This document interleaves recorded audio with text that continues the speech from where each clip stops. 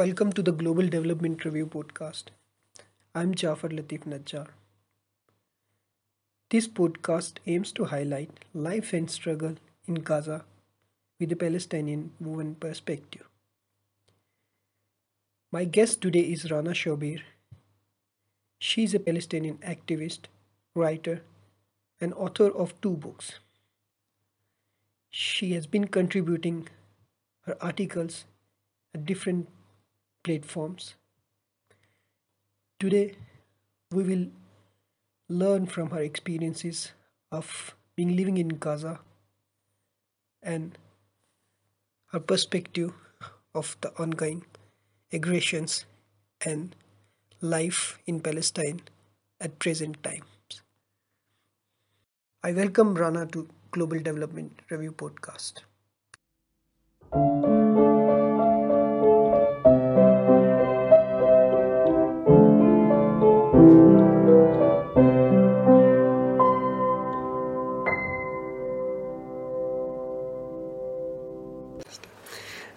Once again, thank you very much, Rana. So it's been a pleasure to be hosting you here, and we have been, seeing a lot of tensions escalating in Israel. So, and a lot of people in my circle are also worried about it, and I just wanted to show my solidarity with the people of Palestine first, and this idea has come up that we should do a podcast, or we should also write some blog article to understand what is happening on ground and what is the perspective of Palestinians, and what is the historical background, because many of the people don't know about the historical facts and what is happening at the present time. So this is basically, this discussion is about all Palestinian perspective, and especially I am looking forward as a Palestinian woman, the perspective of a Palestinian woman on the entire discourse.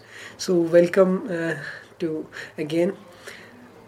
Before starting into discussing the details about what is the historical background of Palestine, I just want to know something about yourself and what are you doing, and what are your contributions? Yes. My name is Rana Shobir. I am a Palestinian from the Gaza Strip. My main major is English language and translation. I'm a freelance trainer and translator, and I'm an author of two books. My first book was published in 2016. It's a nonfiction. It's a memoir called "In Gaza, I Dare to Dream," this book is mainly about my daily life under occupation, under siege, and also the life of how I raised my children under blockade, under attacks, under aggression, Israeli aggression. And so it's basically, it's a story about me, but it also represents what my people go through. And I published this book in 2016. It's available on Amazon. 2 years ago, I decided to write a historical fiction about Palestine. It's called My Love is a Freedom Fighter. It's a historical romance, and it was my first attempt at writing fiction, and I was very pleased that I could portray also the life of my people through this fiction. I'm working currently on a third book, and I've published numerous articles on different media outlets like Mondo West, Middle East Monitor, We Are Numbers. I also contributed during the Great Return March. I'm sure you have heard about this, which took place in 2018, where the Palestinians protested. They took to the separation and they protested for over 85 weeks. And I wrote numerous articles about my experience there, because I went there almost every week and witnessed these protests and the shooting and killing of people there. So this is basically what I do with my life. I write, and I'm an activist. I'm currently studying a master's in creative writing at the University of Hull in their online program. So, and I'm a recent survivor of the latest aggression on Gaza Strip, which just took place the last week, and it's really a miracle. I can't really describe in words what it means to have survived this fourth major aggression against Gaza Strip. And I think this experience calls for me to write a new book about these 11 days alone. So yeah, and I have 3 children, 2 girls and 1 boy. They're triplets. Uh, yeah, that's it. A very, very inspiring introduction, Rana. So I would start actually from your book, because you shared that you have written book and you have written about being a mother in Gaza. So and that's very fascinating to know that how is the experience of a being mother in a Gaza, and especially in present time when the children are under such an extreme they're facing violence, and so what you see that being mother in Gaza represents. A mother in Gaza, the hero for me. I can say she's the heroine of this environment, because as mothers we are stereotyped maybe in the Western world that we have domestic roles, but this is not the case. Mothers, wives, daughters, sisters, they all have a pivotal role in the Palestinian society and the Palestinian resistance. So when I first had my children, I had hoped that by the time they grew up, occupation would have ended, and this all this terror and killing and murder would have stopped. But I found myself confronted with new realities, and much harsher ones. I mean, for me, I grew up under occupation, but it wasn't as brutal as the occupation that my kids have witnessed and their generation. Because there was no aerial bombardment back then. It was just occupation on the ground. And so as my children grew up, they started asking me questions sometimes I couldn't find an answer to. So first, like one of my most famous posts I wrote, entries in my book, was that there was a debate between my twin daughters. One of them they were arguing. They were 9 years old, and they were arguing about where they live. So one was saying, we live in Gaza, and the other one was saying, no, we don't live in Gaza, we live in Palestine. So I overheard them. I was in the living room, and I overheard their conversation, and I mean, my heart was broken, because my own kids, they're living in their own country. They don't know where they're located. They think that Palestine is a faraway land. They learn about Palestinian cities in their school textbooks. They learn about Hebron, they learn about Bethlehem, they learn about Jaffa and all these cities, but they've never seen them, and they're not allowed to go and visit their own country. So there was this dilemma, I mean, in their minds, like, if we live in Gaza, how come we can't go? If we live in Palestine, how come we can't see it? So as a mother, I mean, I have found myself put in these kind of situations where I've had to explain to them, why we can't go there, that there's something called Israeli occupation, and that they prevent us from visiting our own country. And this was one issue. Another issue that they were faced with was something, about the prisoners, the Palestinian prisoners. This is something also included in their school curriculum. So one day my son came home, and he wanted to make a poster about we wanted to print one of the lessons on a poster. This is something that teachers often ask children to do for extra credit. So when he came back home and he brought the poster was like, it was a 4-line lesson from their Arabic textbook, and it had a picture of a girl who was just released from prison. Her name was Wafa. So I read the 4 lines. It said that The mother was happy that Wafat was finally released from prison, and she said that when Ayman, her other son, is released, our happiness will be complete. So my son asked me, "Mom, did she steal something?" So I just started crying when he asked me that question, because so they're innocent minds, they think that, how bad people go to prison, So he was so young, but I had to explain to him that they were prisoners in our country and why they were imprisoned. So you can, sometimes you try to detach your children from this environment, but you can't. You're walking down the street, you see pictures of martyrs plastered on walls everywhere. And they would ask you, who are these people? Who are these men on the walls? And you would have to say to them, they're martyrs. And what's a martyr? Somebody that gets killed and goes to heaven. So one day my son came home and he said, he had this enchanted look on his face. And he said, "Mom, I want to go see the hole where they put the martyrs in." So I was really shocked at that moment, because I didn't know where he got this information from. It wasn't from me, but you can't put your children in a shell and prevent them from hearing what's going on outside, no matter what you do for them. But you can't detach them from this environment, and this is something that it's very painful for us as parents and as mothers. You can't raise your children in a dream-like world. You don't go through the normal phases of childhood like other children outside do. Now they can tell you what kind of plane is flying above, what kind of warplane it is, what kind of rockets or missiles are being launched. They have all this terminology in their minds, which is way above their age. Now at this point in my life, my children, they're now 15, almost 16 years old. They know everything, and sometimes they help me deal with the stress of living here. So I don't hide anything from them anymore, and they know more than they should know.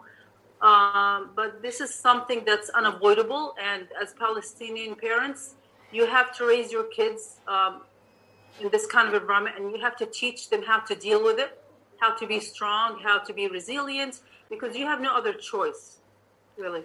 So it's really a very heavy task, if I can state it that way.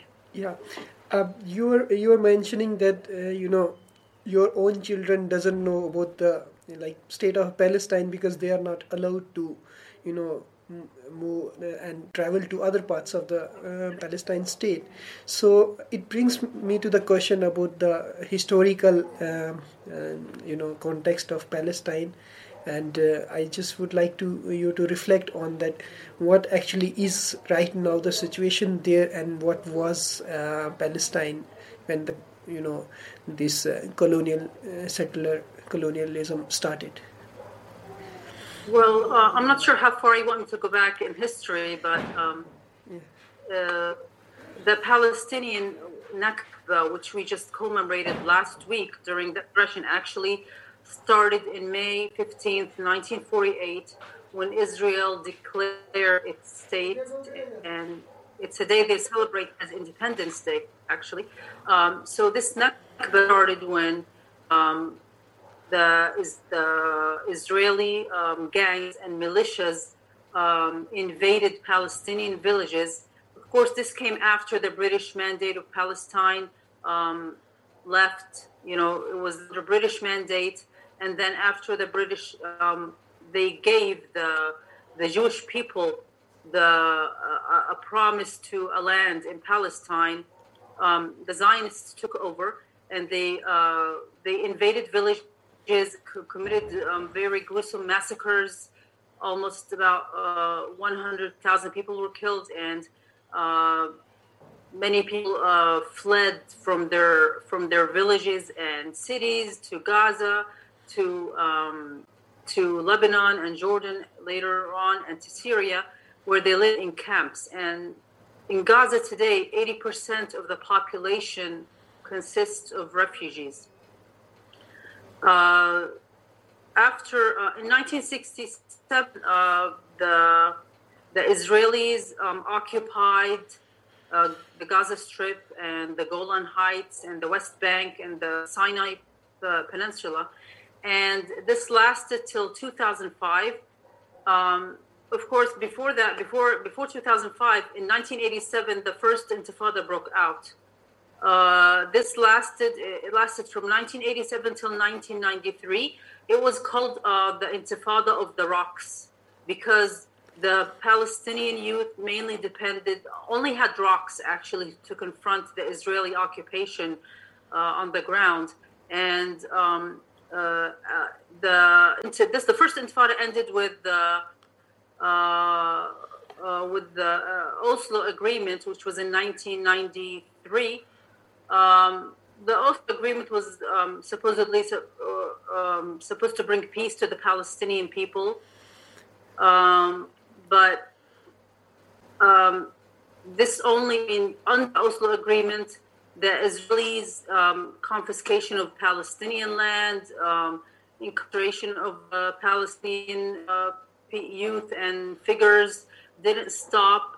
All of its apartheid and racist tactics continued under the Oslo Agreement. Nothing changed. And in the year 2000, the Israeli Prime Minister Ariel Sharon stormed into Al-Aqsa Mosque with some of his, like a dozen of his soldiers, and it was as a provocative act. And it was September of the year 2000 when the second Intifada broke out. It was called Al-Aqsa Intifada, and this was like a new phase of death, of killing, of horror, because this was the start of the aerial bombings. And under Ariel Sharon, the Israeli army would bomb, anything, just name cars, civilian cars, bombed houses. They bombed a neighborhood. This was a very famous incident when they bombed one of the Hamas political figures in 2002, I believe, and they bombed a whole neighborhood just to kill him. And this was in July of 2002. And they also bombed government buildings, police academies, medical institutions, schools. This lasted till 2005 when Ariel Sharon decided to disengage from Gaza. So what happened was that they pulled out from Gaza, and there were settlements, of course. There were settlers living in Gaza ever since 1967.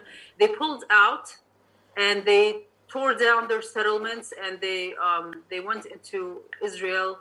And after that, but they still continue to occupy air and the sea, and of course the borders and the entries and exits to Gaza. So this took place in 2005. In 2006,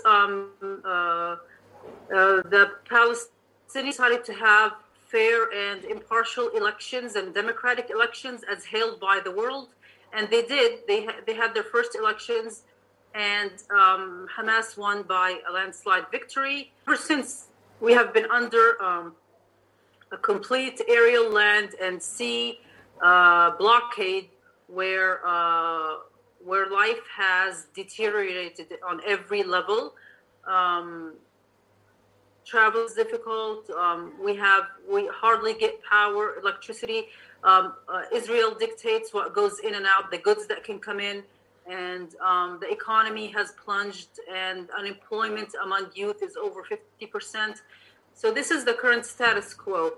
Of course, during this siege and being under blockade, we were exposed to four major Israeli aggressions. The first one was in 2008, second was in 2012, the third was in 2014, and the latest was just last week. Of course, there were on and off other escalations in between, but this led to even more destruction, more murders, and more homelessness, more displacement. I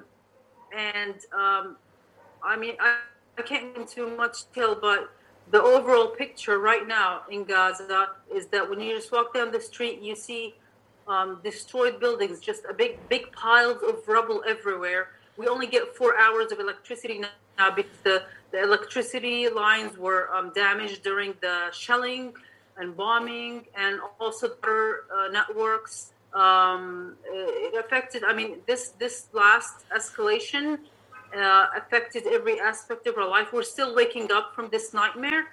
Um, Schools were targeted, government places, hospitals, houses. I mean, there were so many apartments and houses that were directly targeted, and the dwellers, the residents, even given warning to leave these houses. So this led to complete families being wiped out. Two of these families actually just lived down my street. I live in a Rimal neighborhood. It's in the western part of Gaza City, and these two families, their houses just tumbled over their heads and destroyed them. They slept.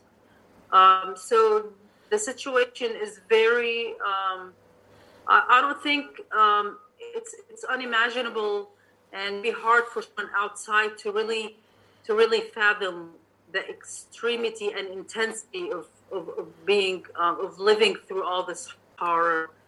Yeah, so this is just in a nutshell what's been going on. Yeah, it also brought me to this question, like when those whom houses are being targeted, so where do those I'm sorry, could you raise your voice? Could you just raise your voice? Yeah. So I'm saying that it also brings me to the question that those whom houses are being targeted, where do they live? Those residents who are like, for example, the buildings that we are seeing that being targeted by Israeli forces. So where do they go after those destructions? Yeah, and you mean the people? Yeah, the people, and also like what is actually the struggle and ordinary life of Palestinian there right now in present times under these aggressions and the violence from the Israel.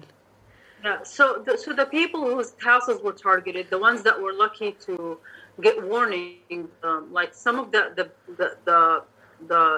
tall buildings that were targeted here in Gaza, they were warned because they consist of at least like 10 stories, with each story having 4 apartments maybe. So these towers, which were warned, the people just imagined they suddenly fled their homes, and they would go. Some of them maybe would go to nearby relatives. Some of them would go to UNRWA schools, and it was, I believe, many of them sought refuge in UNRWA schools because they're presumably safer places to be, because they assumed that Israel would not target a UN school. But in 2008 and 2014, they did target schools, and they killed the people who sought refuge in those schools. There is no safe place. Like, if I wanted to leave my home and go to another home, it doesn't mean that I'm going to a safer place. Because one of two families I know, what happened to them was that they were that one of the women went to her parents' house and she was killed there. So it's another form of displacement inside Gaza Strip, and these people really have nowhere to go. I'm sorry. The other part of your question was. Yeah. So other question was like basically, how would you describe like ordinary Palestinian life in present time? Like you were talking about electricity, health. Yeah. Also, the healthcare is an issue, and especially when you don't have access to other part of the Palestine or other part of the world. So how is the struggle of ordinary Palestinian there? So, yeah. Well, a life of an ordinary Palestinian here is not ordinary, because, like I said before, you try to live a normal life for you. You just wake up and have coffee, and you want to have a nice day. But it seems that, the way that life under blockade has been imposed on us deprives you from having a normal life. And of being, for example, the electricity crisis, it's been going on for as long as and sometimes in a good day, in good times, you would get 8 hours of electricity, like every 8 hours So that would mean twice a day, like 8 hours on, 8 hours off. So this is when we have good electricity. Sometimes you would get as less as 4 hours of electricity a day. And just imagine this. I mean, this affects every aspect of life. It affects the education system, the healthcare system. They have to look for alternative sources of energy, whether it's generators or solar energy. And of course, this all it affects. It's very expensive to have these alternative sources of energy, but you will not find. I mean, almost every institution has to have some kind of other source of energy. Like in my building, we have a generator, and then we have a UPS system. So when this goes off, you turn something else on to charge your phone, to charge your laptop. Like I want to wash clothes, just operate my washing machine. I have to wait for the electricity to come on. It's really very hectic when it comes to electricity, and right now because the weather is getting hot, it becomes the electricity crisis gets worse in summer. This is one aspect. Another thing is that we have like the drones. The Israeli drones do not leave our sky, and these drones, they're surveillance drones, but they can also shoot and kill because they've been used in the latest aggressions to target specific, targets, buildings or whatever. So it's not safe. Like you would think that it's a surveillance drone, just filming and taking pictures. But 2 years ago, children were playing in a nearby park, and they were targeted by a drone and killed on the spot. So we need this drone, day and night. You're trying to. You can't ignore the noise. You can't pretend that it's not there. It has this very annoying buzzing sound that doesn't stop, and it just continuously reminds you that there is danger in the sky. And sometimes we want to go to the beach and have a nice day, but when you hear the drone, it's like you always have these bad thoughts in the back of your head. And like for me, sometimes I just go home because not because it's safer home, but because I don't want to be out if something happens. I always have these images of in 2006 there was a girl named Huda Ghalia. Her story is very famous, and she was on the beach with her family, and they were killed on the beach as they were swimming, and as they were having a family gathering. Her father was killed in front of her eyes, and this story just continuously haunts me as a mother, and I can't really pretend that nothing is going to happen. So life here is very unstable and unpredictable. You never know when something is going to happen, and you can't. I mean, you just live day by day. Like today, today was okay, and we were safe. Okay, thank God. Tomorrow morning, I don't know what's going to happen. So, I mean, there is no sense of stability in life here. So for the healthcare system, I mean, the healthcare system under the blockade is suffering from shortage in medical equipment and medicines. During the beginning of the siege, I mean, many people died because of shortage of medicine and because they were denied travel for treatment. As an occupying power, Israel has the authority, has the legal, duty to offer treatment to the people under occupation. But if you want to travel for treatment, there are only two exits there. You either go north to inside occupied Palestine, Israel, to get treatment, and not everybody gets a permit to go there. Sometimes you can get a permit, but you can't have someone accompany you. At some point, children with cancer, they had to travel alone. Just imagine a child having to travel alone without their parent, one of their parents to accompany them. And the other exit is through the Rafah border controlled by Egypt, and this border is a different. It's a whole new story. of its on its own, because the Egyptians are complicit in this siege on Gaza, and they have had their share of, just closing down the border for months, for very long months. And when they open it, they would open it for like a couple of days, and not everybody would get the chance to travel, whether for treatment or for study or to reunite with family. So it has always, the healthcare system is very, it's barely surviving. Actually, it depends on appeals, and it keeps appealing to the world to, help them bring in medicine, bring in medical staff as well. I mean, during the latest aggression, just last week, some foreign doctors were allowed to come in to perform,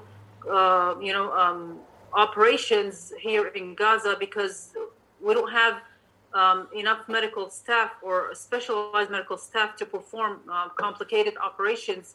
So we're always in need of doctors, we're always in need of medicine, and the closing of the borders always obstructs this, having a naturally operating healthcare system. The education sector also has had their share of attacks, and there's always shortage in school supplies, in electricity. I mean, one of the stories I keep recalling is that when my children were young, they went to school one day and the electricity was off. Schools, they don't have much support, financial support here. So my daughter said, "Mom, the teacher told us to bring in like a flashlight or a light to use in the classroom, because the classroom was dark. They couldn't see the board." Many of the kids have problems, just looking and seeing what the teacher is writing on the board. And in 2008, the first attack happened when children were at school, and some children got killed actually, because it was the time when the two shifts, the morning shift and the afternoon shift, were going home and going to school, and the attack was like 11:30 a.m. and this caused lots of chaos, and children were killed at that moment.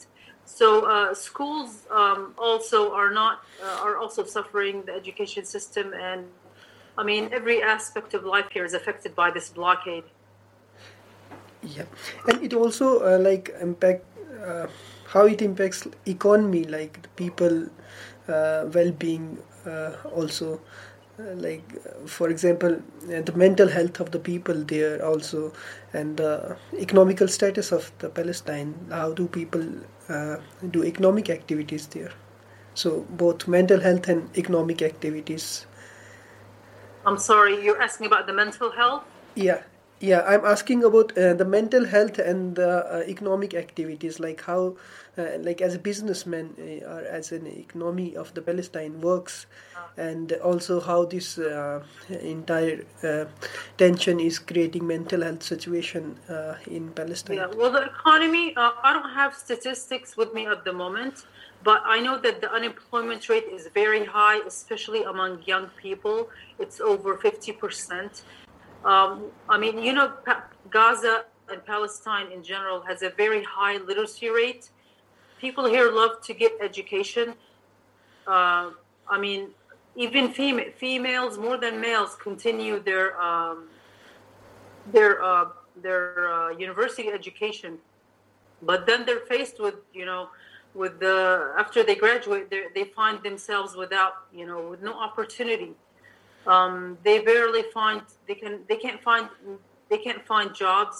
They try to travel to look for another source of livelihood, and it's very the economic situation is very bad, because I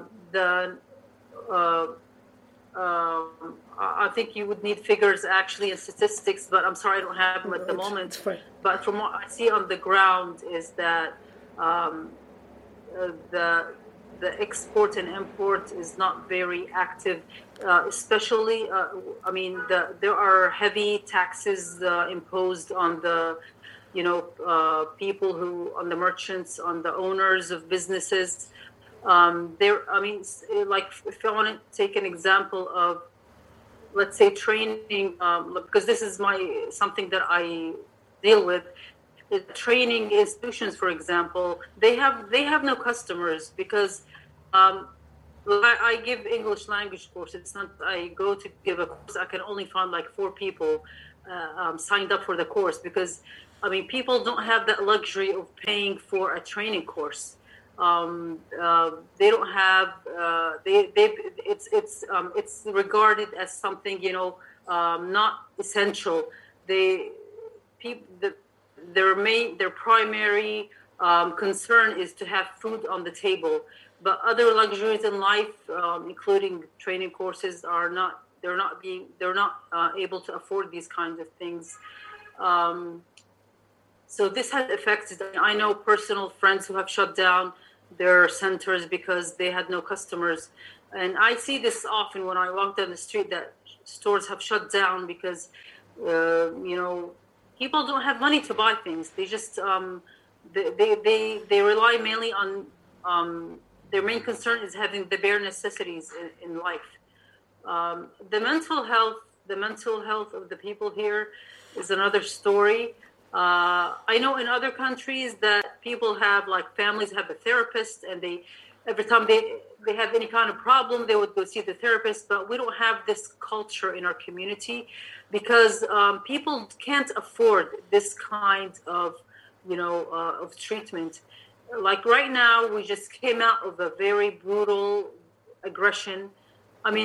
Personally, I think all of us are traumatized in one way or other, and we need to go and see professionals so we can heal ourselves. But many people they're just concerned about going back to life and fixing their homes, putting food on the table.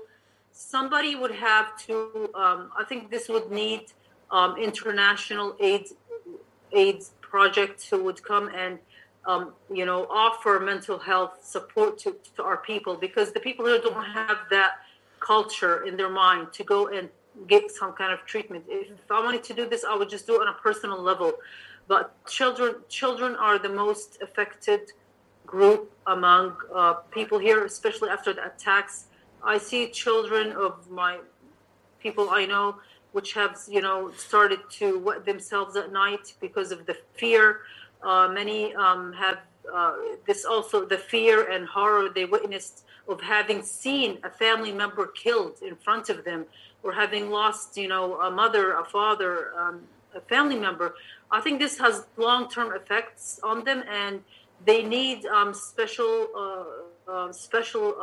healthcare, mental care workers to come and give them support. One of my personal friends was killed in a massacre just down my street. She was killed along with her husband and 2 of her sons. So one of the sons survived. So just imagine what kind of life he's going to have.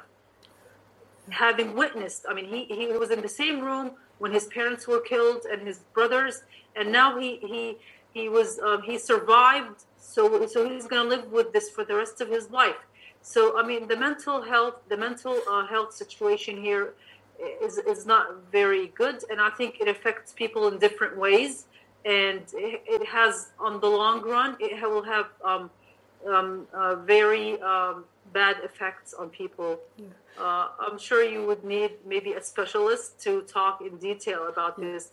So I'm just giving you a picture of how I'm feeling at the moment, how my children are feeling, and the people around me. I can imagine, and that's why I asked, because I know, like, the aggression and the kind of the brutality that Israelis forces are bringing there definitely would bring trauma also among the people. And you were talking about children, and we have seen that children have become very easy target over the years to the Israeli forces, and I just would like to understand, like, how the situation of children there and why they are targeting them so much now. Like, are they were targeting? Why they're targeted? Yeah. Well, in the latest aggression, 66 children were killed. Yeah. And 39 women among the 255 martyrs or people killed. So because the Israelis mainly targeted homes and civilian structures. I mean, just think of complete families being wiped out as they slept inside their homes.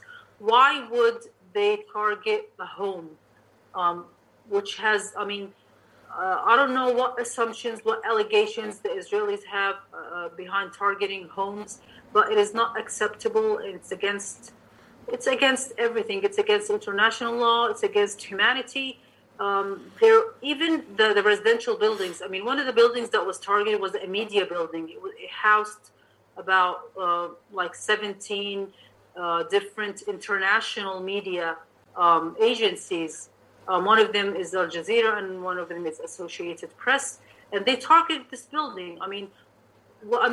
This building was clear. There were no fighters in this building. It was just a civilian building housing media agencies. So the children and women bore the brunt of, or they do bear the brunt of every attack that happens, simply because they just intentionally target homes and apartments, and there is nothing that can justify these attacks. And the kind of rockets or missiles that they use has very large scale effects, because if they target a certain house, all the nearby houses are going to get affected. The windows will get blown out.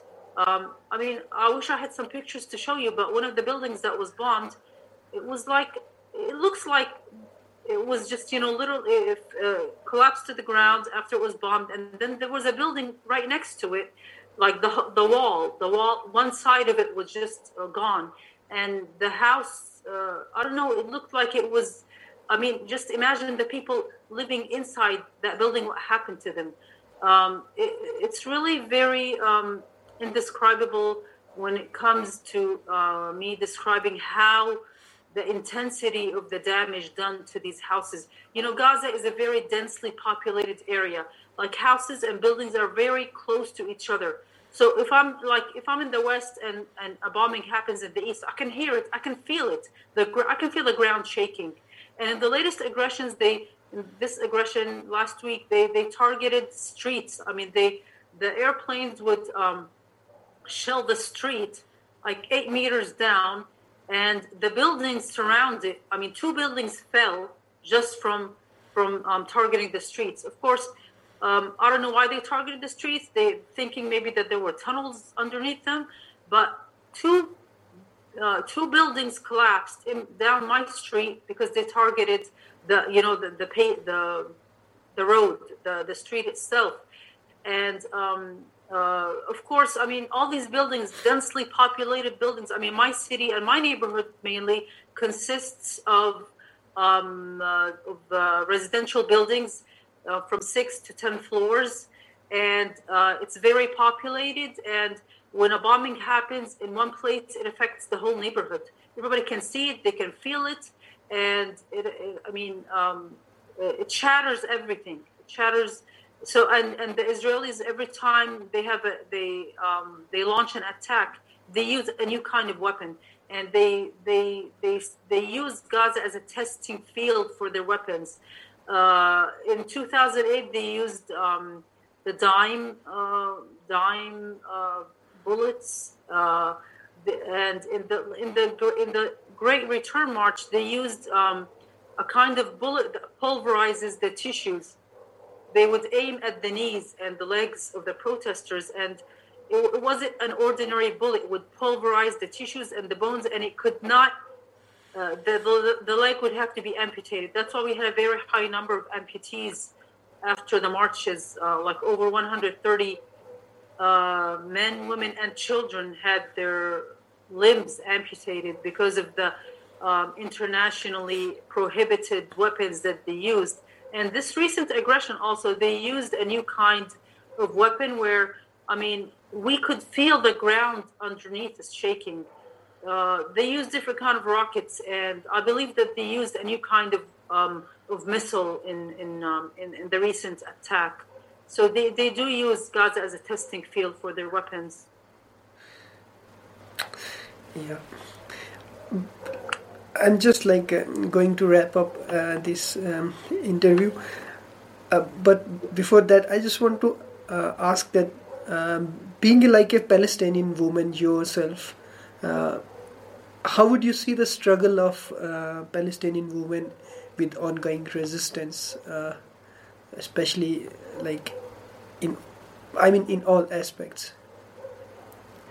Well, your first question, I guess, answers some of that, because I talked about my experience as a mother here, and I think that Palestinian women here, they bear the brunt of living under Israeli aggression, occupation, and blockade, because the mothers, they're not isolated from their family. They stand side by side with their husbands, their sons, and they find themselves in a position where they have to raise their children to learn about what occupation is, to learn about resisting occupation, and that we can't continue to live this life of being dehumanized, of living under injustice, of being deprived of our basic human needs. I mean, our basic human rights. So we bear a large duty. I mean, a very heavy duty and responsibility to raise our children to learn how to cope with this occupation and to learn how to live in dignity. And I think it's not something easy for us as mothers. Women here also suffer, because when a woman loses her husband or her father, a person that provides for the family, she finds herself in a position where she has become the provider for the family, and also she has to be the mother and father for the children. And this is not an easy task. I know many people who live this kind of life, because so many young women lose their husbands in these attacks, and then they find themselves having to provide for the family. I know there are charities and institutions that help these families, but still they become the main provider for the house, and they have to care for their kids. It's not an easy responsibility. And they also, I've seen lots of Palestinian women, despite losing their children in these attacks, they don't stand in the face of their children as they grow up if they want to join the resistance, because they know that resisting occupation is something legitimate under international law. We are not terrorists. We're not. As a mother, I want to see my son live, but mothers, they also will not tell their sons to sit at home and do nothing. They want them to be part of the liberation movement. I think all of us as Palestinian families, we're all part of the liberation process of just living here on this piece of land, being steadfast, being resilient, raising our children on these ethics and patriotic values. We are all doing our part in the liberation process. It's not only armed resistance, it's cultural resistance. It's also the medical staff everywhere. I mean, they are amazing people. They work under attacks. They work under every condition, and under the COVID also. They work 24 hours. It's every part of our society. Every person here does their duty to be part of this, to bring a good life to their own people. And we can't undermine any role that these people play. That's just last week I had this thought, as we were being attacked, I had this romantic thought, it was like, I thought about, how people just outside in other parts of the world, they would get married, fall in love, get married, have kids, and then they would see their kids grow up and go through the normal phases of life.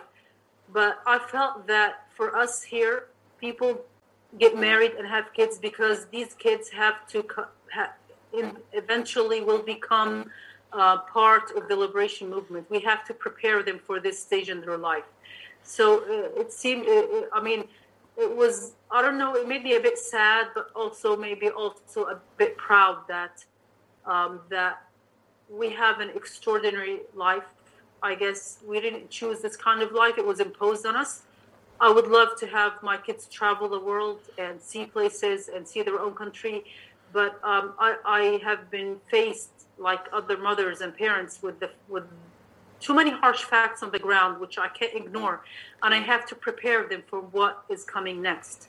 So even forming a family here, having your own family, serves the greater purpose of liberating your country and living, in a free and dignified Palestine, inshallah, hopefully in the future. So yeah, it's a very. I don't think that. I'm not sure if this happens where you come from. You told me about Kashmir, but for us here in Palestine, this is the case, and it has been going on for 73 years now, and. Just every generation passes this legacy to the coming generation, and it just hasn't stopped ever since. Yeah, I just hope that people of Palestine just see the dawn of freedom one day, and they celebrate freedom, and they get freedom from the violence that the Israeli forces are doing on them. Okay. This is like my last question, and as an international community, how do we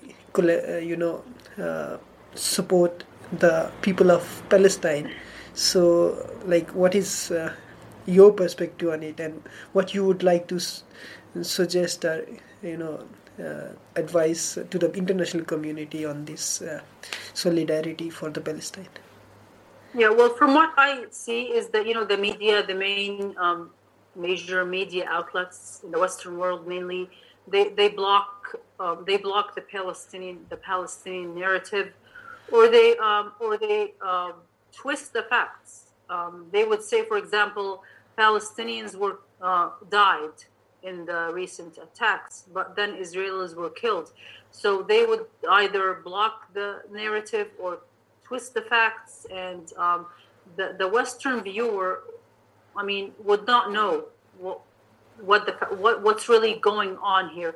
So number one, I think that we need to promote awareness about the Palestinian cause. No matter how small your role is, I think everybody has a role to promote awareness about what's really going on. Like for me, connecting in this kind of webinar here or meeting between you and I think this is one step, and I'm willing to talk to as many people as I can, just to tell them the real narrative, what's really going on my part of the world. And in current webinars and past webinars I have participated in, people would really just find it hard to believe that we have electricity cuts. This is something, unbelievable to them. Like, how do you live without electricity? And it happens sometimes that during the webinar, the electricity would suddenly go off, and then I would have to come back 5 minutes later. So yeah, number one, awareness. And in the recent attack on Gaza, I have seen dozens of, I think it was unprecedented, the number of protests that took place around the world, especially in America, in Britain, in even in Arab countries. There was people responded to these protests, and they still do these protests till this day. And this is something that is very crucial. I think we have to keep making noise. We have to tell each in your own country, tell your government that we are going to keep making noise and being vocal about what the Palestinians are going through, about how Israel keeps violating law after law and never be held accountable for any of the crimes that it commits against my people. Also to protest for cutting off the flow of money and arms, which the Zionists continually get every year. I mean, America provides them with 3.8 billion US dollars a year. This is taken from the people's own money. Also, to the boycott movement has proved in South Africa that it ended the apartheid system. And I think the boycott doesn't only mean it's on different levels, like cultural boycott, academic boycott, and political boycott. And also I think the people should also call the UN to impose sanctions on Israel. I mean, we see that, they easily impose sanctions on other countries. It doesn't take much time or effort. But when it comes to Israel, no sanctions are imposed. I think they should impose also an arms embargo on Israel and put an end to the trade deals that happen between Israel and other countries like Canada, for example. Every person can play a role in boycotting Israel and the corporations that profit from the death and killing of Palestinians. So no matter where you are or what your role is, I think everybody can play a role in helping to bring awareness and to the people's minds, and to also put an end to this occupation and occupation of Palestine. Okay, yeah, thank you so much, Rana. Like, these were very, touching stories and narratives that you were sharing, and I just would like to convey my solidarity to the people of Palestine, and I hope that this violence ends and people of Palestine get their right and dignity. And thank you so much. Thank you so much. Yeah, my pleasure. It was my pleasure. Thank you so much for having me. Yeah.